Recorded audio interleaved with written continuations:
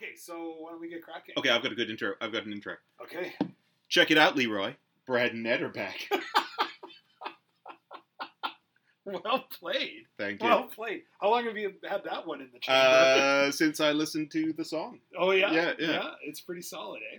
Well, we're back, man. We are, and we're going to do the second edition of our top 5 albums. This is a very special edition on a very special blossom. Tonight on yeah. a very special blossom. I'm pregnant. Remember you used to have like these crossover episodes? Yes. So like, Magnum would be on Riptide. Not Riptide. Simon and Simon? Simon and Simon. Ah, Yeah, that yes. was better. Yeah. Those were great. Major Anyways, Dad. much, Yes. bit of an interlude there, but... Blossom has an affair with Major Dad. Oh, they seem so happy. So... Splitsville for Splitsville. Blossom and Major Dad. So we are, special episode tonight. Oh, yeah. The special Right, a very episode special is Blossom, yeah. the albums we're ashamed of.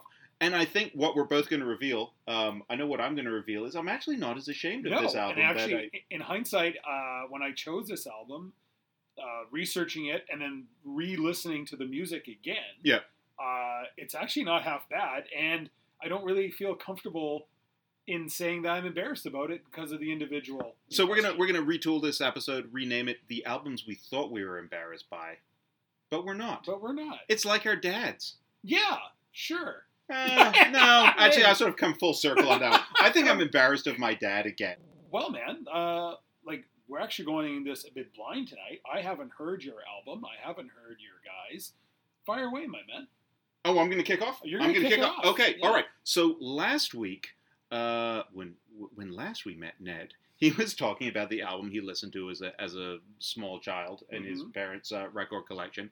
Today, as we journey through Ned's life, we're moving to, I'd say, sort of 12-year-old pre-adolescence, early adolescence, and his taste of advance from his parents' record collection to his older brother's record collection. So we're talking mid-'80s here now. Well, we're talking mid-'80s is the time I was listening to this. Period. The album itself is from, I believe, 1979. Okay. And the album we're talking about is The Monks' Bad Habits. So the Monks, I don't think I even know who the Monks are. Not many people do know who the Monks were. Okay. Tell me a bit The about only place where people knew who the Monks were was actually Canada. They're not from Canada. They're from England. They were sort of a pseudo-punk band from the late 70s that, because of their baggage in an earlier incarnation, which I'll talk about, they didn't get any credibility in the punk scene in England. But for whatever reason, they were, I'm not going to say a huge hit, but a legitimate hit act. Really? In 1979 in England. And in fact, Canada. Sorry, in Canada. Thank you.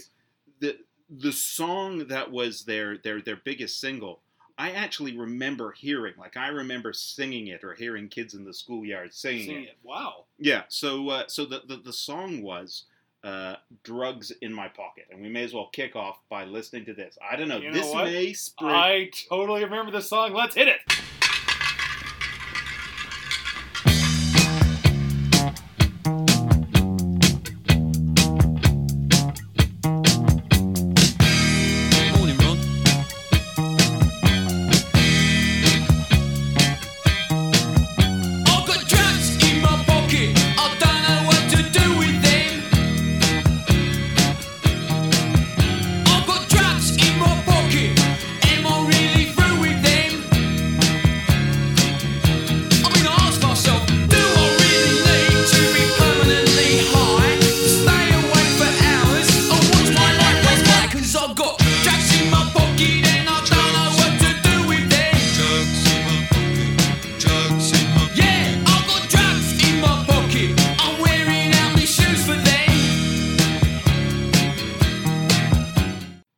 So you could not see Brad's face as we played that, but his eyes lit up like a child at Christmas. I totally remember this, Yeah, man. I totally exactly. remember that song. And I think it was the same thing. I remember kids singing it on the playground. Yeah. Because it was, I don't know, risque. Yeah, exactly. Yeah, it's that kind of stupid stuff that kids love doing. That's It's like, awesome. ooh, what if our parents are... So, that's not bad, though. It's That's not- actually not that... I No, love the bass line. I love it's the not Brad terrible. English accent. The Uh-huh. a hard attempt to hit that English punk. Yeah, so that song resonates with us as Canadians of a certain age. But for England, where these guys came from, it wasn't a hit at all. And really? In the States, they didn't even, I don't think they even released this album, and they certainly didn't bother releasing their second album. But in Canada, this album went double platinum. Wow. And I don't even know what double platinum in Canada but is. It's probably great. Like 600 records. But it's like exactly. Weird double platinum right now. We have 19 likes on Facebook, and that's like double platinum. 14 dislikes. Exactly. So we're doing good. So the reason these guys, I'll just give some background to this. So, because it's an interesting story. It's kind of like, in Spinal Tap. Yeah. Where they do the history of the band, and from like the early 60s, and they keep changing fashions to follow the trends. So this is kind of what these guys were, right? So they're chasing the punk trend, but they weren't really punks. So their bona fides were not there. Well, so this is it, right? So they started out in the very early 60s as a folk band called the Strawberry Hill Boys. That's not good. And then they in the early 70s. They actually gained some success as they shortened it to the Strawbs. Oh, better. Yeah, and they had a minor hit in '73 with a song called "Part of the Union." So they got some notoriety for that. But basically, in the early '70s, they were kind of like a progressive rock band. Okay. And I actually should play you "Part of the Union" because it's a funny song, and it's interesting because it's generally taken to be an anti-union song, which was kind of a contentious position to take at that time in England. Yeah, 1973. Yeah, 73. Yeah. But I mean, most of their progressive stuff is just as awful as most progressive rock is. Fair enough. But let's listen to Part of the Union. What Part of the Union? It's called Part of the Union. Let's check it out.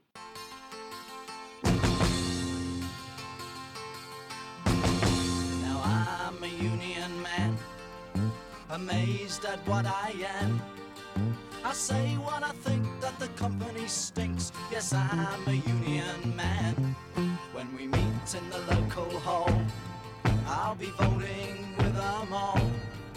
With a hell of a shout, it's out, brothers, out, and the rise of the factories fall.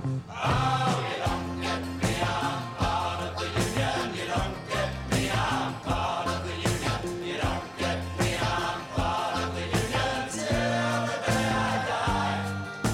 Till the day I die.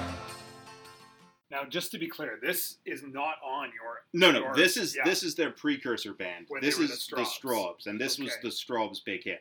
And there's two things we need to note about this song. Okay. One, it's pretty awful. Oh, it's Now, I like Drugs in My Pocket. Much better. Yeah. The early 70s, particularly in England, for music, were such a weird time, right? I mean, the Beatles had broken up, and nobody really knew what like the dominant trend was. You had like glam rock and progressive rock and heavy metal and like sappy pop stuff like the Carpenters. There were all these different streams going on.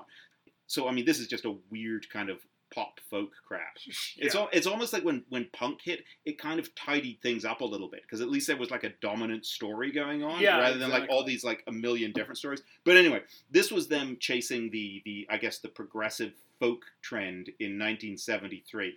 The other thing to note about this, aside from how bad it sounds, is how awful they look. Now, you can't see it, for obviously, you podcast listeners, you can't see it, but go look it up. Yeah. They had, like, the big sort of, like, tinted glasses, curly, long hair. One of them was the worst because he was bald, but he also had long hair and a beard. And it's just... That's a tough look. Just appalling stuff. Look.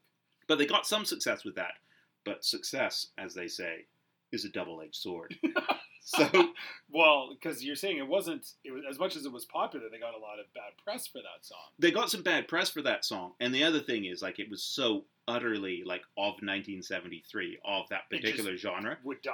Yeah, as soon as punk came along, and they tried to recreate themselves as sort of a new wave or punk influence group. No one was biting on this. Nobody in England who knew who the Strawbs were biting. Yeah. Exactly. They're progressive rock. Where they are. Yeah, exactly. As soon as they found out that this is just the Strawbs, they couldn't get any love in England. Okay. But in Canada, huge. Well, sure. Yes. Double platinum. Mostly in Ontario. They did a lot of touring in Ontario. They played. Really? They played stadiums in like I think they might have played. I don't want to say they played Cops Coliseum, but they played. Yeah. They played a few stadiums, maybe just hockey rinks. Yeah. It's hard to tell reading their description because they're not really, right. It was like a hockey rink, so I don't know what size they're talking about. But yeah, they had some lasting success. I'm going to play another song by them. And this is off the album? This is going back, yes. Okay. We're not going to jump around in time. What's this song? This song is going to be... This was the biggest hit they had in England before people realized who they were. And it was before the album came out, but it's included on the album. The single came out before the album. Sure. And this is a classic. It really shows their sensibility. A classy song called Nice Legs, Shame About Her Face.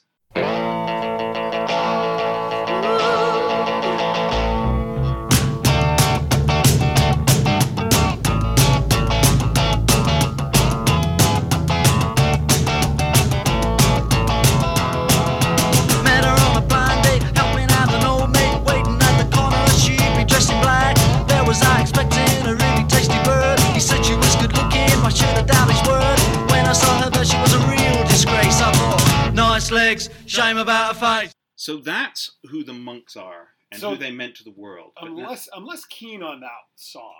Yeah, I find it's a bit schizophrenic. Like it's trying to go for like the 3-chord punk drive, but then I don't know. It just sounds too not poppy, but almost big bandish or something. Well, that's interesting. You should say because I feel like Colin James during that era because their next incarnation of the Monks, changing their names once again, after they had tried with this album, Bad Habits, they had another album that was more new wavy called Suspended Animation that wasn't even released in I think it went gold in Canada, wasn't released in the States, and did nothing in England. So again, staying focused on Canada. But after that, they reincarnated themselves once again as a kind of a 1930s act called something like High Times or something like that. Really? I haven't been able to find any of this music. This is just something that I read. So they're like, I mean, they're survivors in the music scene, right? They're musical professionals. I would argue they are. Yes. They're never hitting the high points, but they're managing to hang in there by hook or by crook and by their fingernails. So do we know what's happened to them relatively recently? So relatively recently, John Ford, I think the singer and guitarist from the band in 2012 was up in Toronto. Really? Because a supergroup of sorts, Canadian supergroup, including like Chris Murphy from Sloan, one of the guys from New Pornographers, a couple of other guys from some other reasonably well-known Canadian bands, did a tribute to this album, to the Monks' Bad Habits at the Horseshoe Tavern. In Toronto. In Toronto, and I think he came up for that. Okay. So he's cool. They're still kicking around. I think John Ford lives in Long Island of all places now. Okay. But I don't know if they're still releasing music. Okay. But why is this album my embarrassing This album? Was going to be my question. Then. So and why maybe is it not my embarrassing album? Well, is the twist we're putting on. Right. Yeah. So these are basically novelty tunes, right? I mean, they're not much better than there's no depth to them. Yeah. I mean, they're clearly on their surface jokey, the silly accents, they're chasing trends. Yeah. Man, I loved this album when I was sort of 12 years old. Right. This was the best thing. Yeah. Just big, easy music with silly lyrics. I thought it was so cool. And you could be kind of badass. It was kind of badass. It's perfect.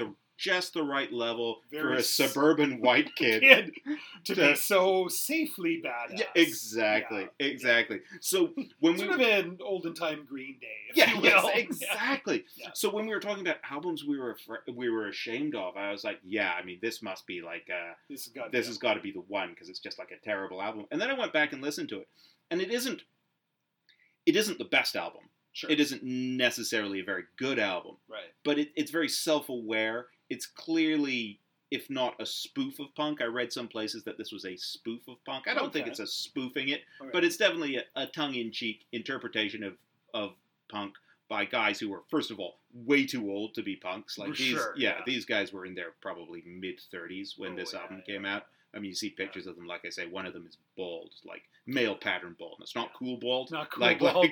Like unfortunately. Yeah, bald. like middle-aged accountant bald. Yeah. So they were much too old to be punk. But as you listen to it again, you don't mind it as much. I don't mind it. I don't mind it at all. I don't mind the one, and that took me back too to hear that one song. Yeah, and I think it was just like I thought it was I thought it was genuinely cool. Okay. And I didn't realize that it was kind of a joke. And it was a joke that these guys are in on. So I'm not saying the album is a joke, but the intent is a slightly tongue-in-cheek, humorous intent that completely passed me by as a 12-year-old. Yeah, okay, fair enough. And in fact, it must have passed me by when I reassessed it or thought I would reassess it because I was like, oh, first I thought this was a legitimately good album. And then I thought it was like a legitimately bad album. And now I realize that it's actually kind of a knowing, winking, okay album. That's not bad. That's not bad. I want to close out with my favorite song on the album, my friend. And then we'll switch over to yours. All right, this one is called "I Ain't Getting Any." 1, 2, 3, 4.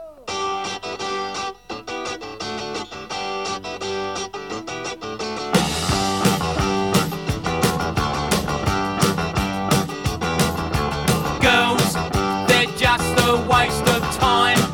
I buy them drinks all night, but just get out my mind. Every time I take one home, they only use my phone. I end up on my own.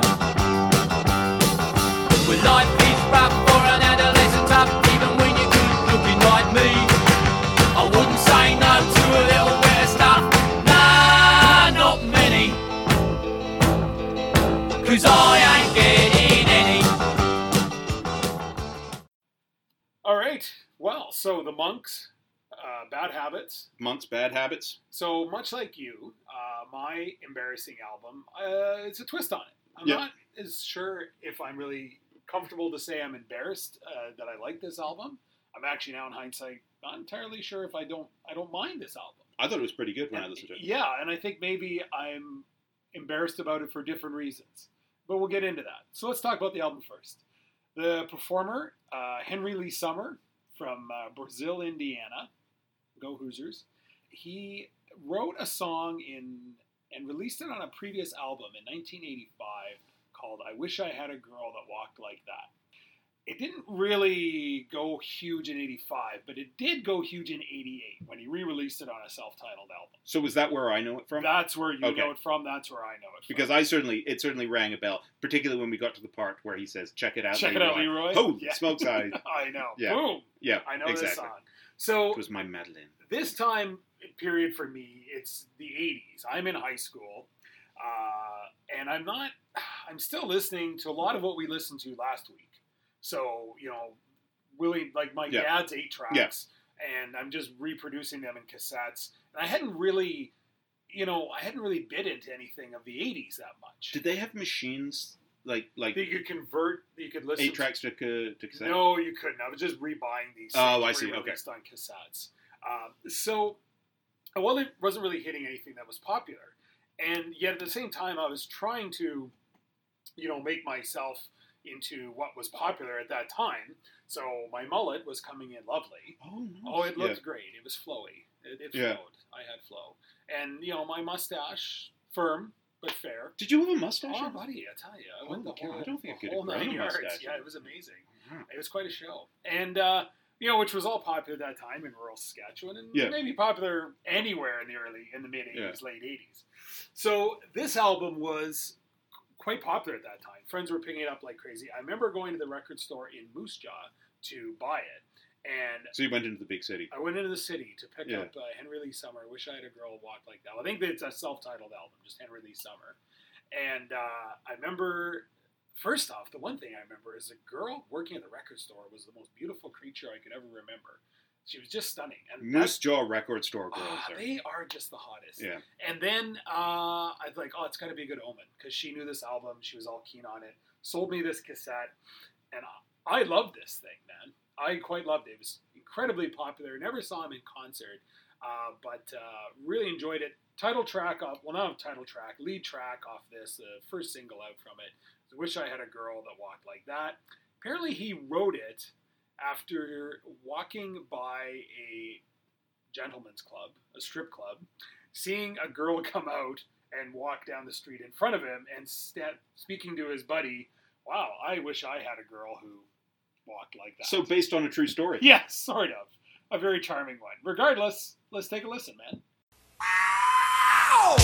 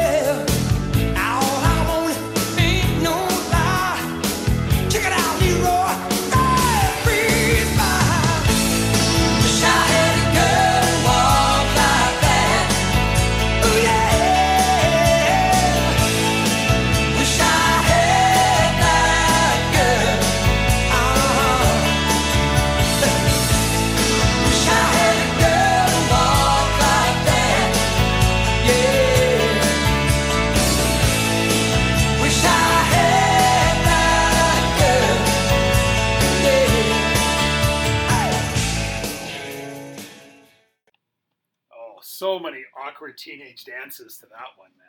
So, in your research, did you find out who Leroy was? No, I didn't. I have no idea. Because I have wondered who Leroy was since 1988. But he's repeatedly I know, exactly. Like, it's not like a one-off. It's well, apparently when he, Oh, maybe it's the guy he That's saw... what I was going to say, that he was walking with. Yeah. And that very well is likely it. Like, wow, this really is Leroy. Based on a true story. I love that. That like a page out of his life. That chanson vérité. Yeah, very much. As the French say. Yeah. So, I mean, good... I guess when you look at it, you could say, like, this is, blue-collar rock. You know what? Listening to it this time, I thought, this sounds like Bryan Adams that I'd like to party with. Yeah, exactly. Like real Bryan Adams would be no fun to party with. He'd be all like, use a coaster. Yeah, I just don't buy it. Yeah, he'd probably like putting like acne medication on he's him. He's going to hook you up. Yeah, this guy's just going to party pretty hard. So, and unfortunately... Well, we'll get to that in a minute. So apparently there was a lot of comparisons made to him because at about the same time, another Hoosier rocker out of Indiana was making it big, John Cougar. Eventually, John Cougar Mellencamp decided to... Then that was the other... Name. Yes, the incarnation. So John Cougar Mellencamp. John Mellencamp. John that Mellencamp. Is the evolution of the Mellencamp. That's how he morphed into himself. I always wanted to be like a rootsy rocker called Bob Seger Mellencamp. Bob Seger. I could see it. Yeah. I'd buy that album. Yeah, absolutely. Totally just songs about denim. Yeah. Well, and songs about denim and maybe mustache. Yeah, it's a mustache. The Little River Band. It's a mustachy kind of morning. So, but yeah, you kind of get, the comparison a bit. Although I think John Cougar's music was maybe a little more in stream with like, Springsteen or something at the time. Exactly. Like, reaching out to the, working man's rock and roll, speaking the song of like almost the Woody Guthrie of the working man, whereas this is just like, I don't want to hear how shitty my life is. Yeah, exactly. I just want to crack open some beers. Yeah, this guy isn't a pretentious. Exactly. Yeah. There's no. He's not reading Steinbeck and exactly. Yeah. There's no mice and men here. Yeah. No, exactly. We're just gonna get some beers. Although it does time. like Midwestern rock has like a pretty proud tradition, like coming out of like the late 70s, early 80s of like sort of a power poppy kind of like those, I don't know enough about music, the kind of chugging flattened chords, where it's like, and this seems to fit in there. It's got a bit, it's a bit rootsier, but not so rootsy, but it is fun. Oh yeah, definitely fun. So this was the lead hit off this album. There was one more hit off of another single release, Darling Daniel Don't. We're going to play that. Not as big a fan of this one. I don't remember this one. Yeah, I do. Well, obviously I had the album. But it was released as a single, and it was almost as popular. Okay. Let's take a listen. Let's take a listen.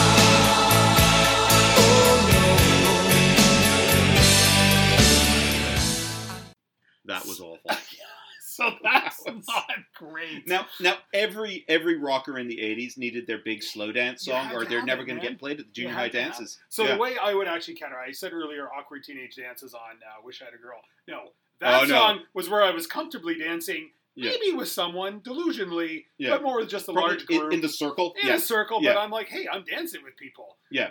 Whether I am or not. This one, no, you had to step up. You had to ask a girl. You had to get out there and sway. Were you a ladies' man? Oh, goodness, no. Yeah. No, not in the even with the mustache and the mullet?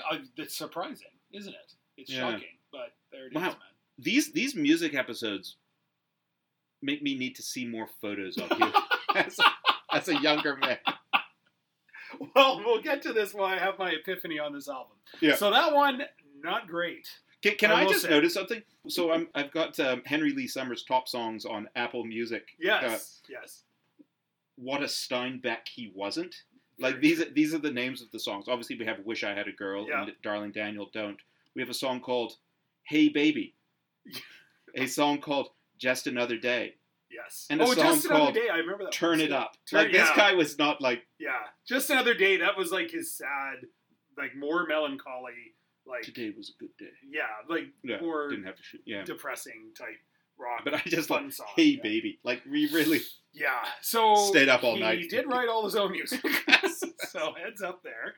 Now, okay, all this to be said, let's take a look at Henry Lee Summers' career. So he releases this in 88. Has another follow-up album, I think, in 89. Both of these like went pretty high on Billboard charts. Like this album, I got to 20. I think the follow-up album to it was like 18. Okay. He did very well in late 80s. He wrote a lot of theme music to bad movies. Oh, really? So, yes. So, do you remember Iron Eagle? Oh, do I ever? Yes. That was like the Top Gun, but it was a teenage boy, and his dad was like an F-16 pilot. So, yes. So, he wrote some theme music to that. Oh, nice. Oh, yes.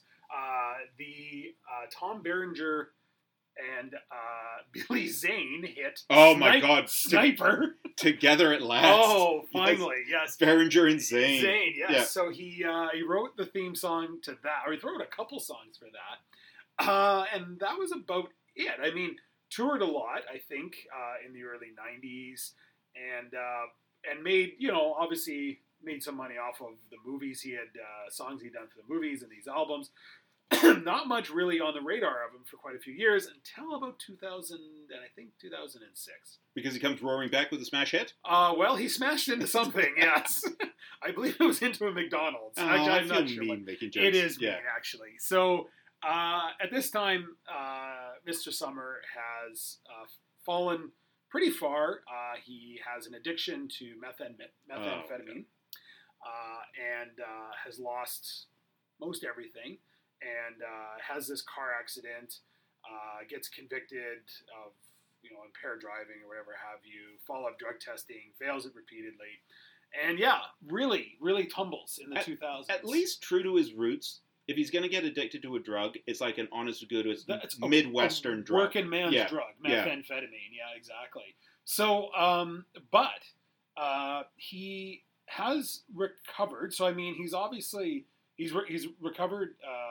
He's from his addictions. Yeah. Living healthily in Brazil, Indiana, where he's from. Still plays local bars. He's got a website. He does have a website. Yeah. You know who else has a website? Talk to me. Brad and Ed. Top 5 everything. Check it out. BradandEd.ca. Check it out. We're not trying to steal your identity. That's actually, we should put that in there. So yeah, he has a website. Doesn't tour a lot, but plays a lot. And from what I read, researching it, I mean, I think he's happy to be alive, which is not a small statement. When you think probably how close he came to killing himself with these addictions, and he's very honest about it. And as I read it, I felt really bad. I felt really bad that I chose this album to laugh at. Not to laugh at, but let's face it, there was sort of a humorous intent. Because he comments on it now that like the exposure of his downfall after 06 was like living in a fishbowl. And everyone wanted to see the washed up rocker, addicted to drugs and in jail and doing the, perp walk and blah, blah, blah. I know I took my family down to Brazil, Indiana. It was huge. Yeah. And, that's not fair. Like the guy, put out some music that I liked at one time in my life, and so did a lot of other people, quite frankly. I still think Wish I Had a Girl Who Walks Outside. That's a solid damn rock song, man. Yeah, it's a lot of fun. So I kind of feel bad for choosing this because I do think it was a unique time in my life, and I think he battled his demons. He's happy to be alive. He's people come out and listen to these songs to remember a certain time period. And man, he seems like a guy who could make a living doing sort of the county fair circuit, when you read the reviews, Triumph and Trooper. When you read the reviews, the all the reviewers of his more recent appearances are like, despite his health, what he had done to his health and his obvious age, man, he doesn't miss a beat on stage apparently. And I guess that was a hallmark also of his live concerts in the 80s and 90s was he was a great live act, apparently. Yeah. Like, he was all about, you're going to have fun tonight. Well, I mean, you can hear it on the... Which is a live... Yeah, we have a live recording. We don't have the actual album, but we have the live recording. But that's why I say he'd be much more fun to party with than Bryan Adams. I'd say more fun to party with than Bryan Adams, more fun to party with than Corey Hart. Oh, definitely. Richard Marx, definitely more fun to party with than... Nothing fun about that. No. That's I guess horrible song. Yeah. See, if I'd liked that song, I'd be embarrassed about it. But this is I'd be more legitimately embarrassed about that. But this is the point of my embarrassing album, and why I'm not embarrassed about it anymore is, I'm more embarrassed about who I was. And that's exactly my issue, right? Yeah. I'm embarrassed that I didn't get the joke that was going on, and I thought it was like a legitimately awesome rock album. Exactly. And then I realized it was actually a fairly funny knowing wink at I was embarrassed at my attempt to try and be something maybe I wasn't, despite stumbling on an album that, quite frankly, I think I did quite like. And I, like you say, that's Wish I Had a Girl, great song. So I guess you could say, just like a very special episode of Blossom, we've both learned lessons. I think we've learned something today about ourselves. So I don't know if the Monks are listening. Probably not. Henry Lee Summer, if you're listening, get your ass out to Ottawa. I will come see you, man. I'm glad you're alive. I'm glad you're healthy. I'm glad you're still performing. Will you put him up on your couch? Sure, why not? Yeah, it's a nice couch. We're down in the basement. He's got a It's couch. not bad. It's a futon. Is that a futon? That is a futon. Oh, yeah, there you go. There you go. Literally, this guy, I'm happy he's alive. I'm happy he's, battled his demons. He's still up there on stage doing it. There's nothing wrong with this album. Yeah. So what are we doing next week? Let's stick. We won't do a special one. We can't have too many very special Blossoms, or it just doesn't get special. Yeah, exactly. So, top 5 albums. We'll press on with our next round. Yeah, for me, next week, so I've moved up through childhood, early adolescence, going full-on adolescence. I'm growing hair in places. My voice is breaking. I've got acne. And this is probably as close as our two musical streams are going to converge. Maybe, I'm not going to give it away, but I think it might be something that might be right up your alley. I'm going to do one same thing, a little later than this time period that I've talked about today, but prime teenage years, driving my pickup truck. Nice. I think the mullet was still growing well, but it was my insight into music as an industry and how it affects the performers, and that I will honestly say it came to my conclusion that they actually are artists that are a bit dictated by the industry itself. Okay. It's going to be fun, man. It's going to be fun. The lessons keep coming. All right. Well, good night, everybody, and we'll see you next week.